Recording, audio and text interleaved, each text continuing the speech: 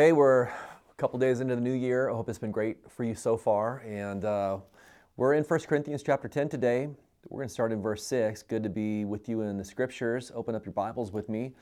The Bible says this, "Now these things became our examples to the intent that we should not lust after evil things as they also lusted." You know, we had just talked about yesterday how, Paul's looking back at that generation that experienced so many amazing things, right? The Red Sea parting, manna falling from heaven, and yet there was a displeasure that God had with them because they weren't walking by faith. And, I think in some ways, New Testament people can look at the Old Testament and think, well, what value is the Old Testament to me? It's the old stories, it's really not the New Testament and the gospel. And yet, the Apostle Paul lays out here a great reason for us to be plugged into the Old Testament, and that is just considering all of the examples. There's many things, right? But one thing for sure is the moral import, the moral message of the stories in the Old Testament. And in fact, he says that really clearly. He's like, hey, these things were written down for our examples. It's not that they're just historical stories that we should acknowledge as historical. He says, no, there's meaning, there's value, there's something to be learned from all of these situations that are laid out in the Old Testament. In fact, one of the greatest ways of illustrating New Testament truth is through Old Testament examples. And so, Paul's like, hey, listen, you might be Gentiles living in this New Testament world, but all of these stories that happen in the Old Testament that you hear all the time, because remember, that's what they had in the early church. They had the Apostles' doctrine and they had the Old Testament. He says all of these things were written so that you can learn.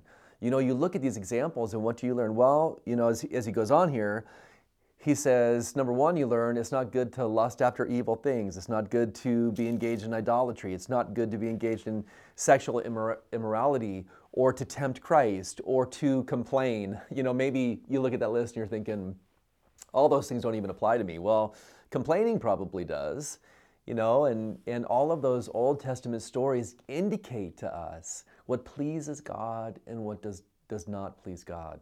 How did God respond to the behavior of his people? And all of that's like, man, it's an awakening, right? It's a spiritual epiphany.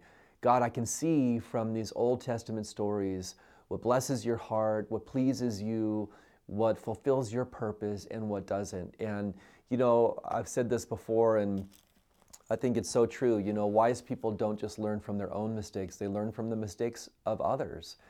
And so if we're really wanting to be in a place, this is what I'm saying, if we really want to be in a place where we're growing in our relationship with God, man, we look at these Old Testament stories and we understand that there's just great moral value that's expressed and lessons to be learned.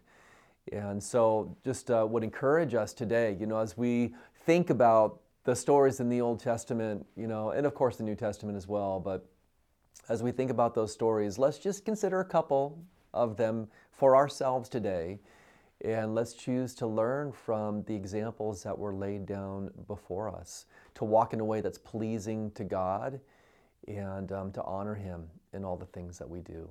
And Father, we're thankful today that you've given to us the full canon of Scripture, and we want to learn from all of these examples, God, not just information in our heads, but real lessons in our hearts. In Jesus' name, amen. Have an awesome day.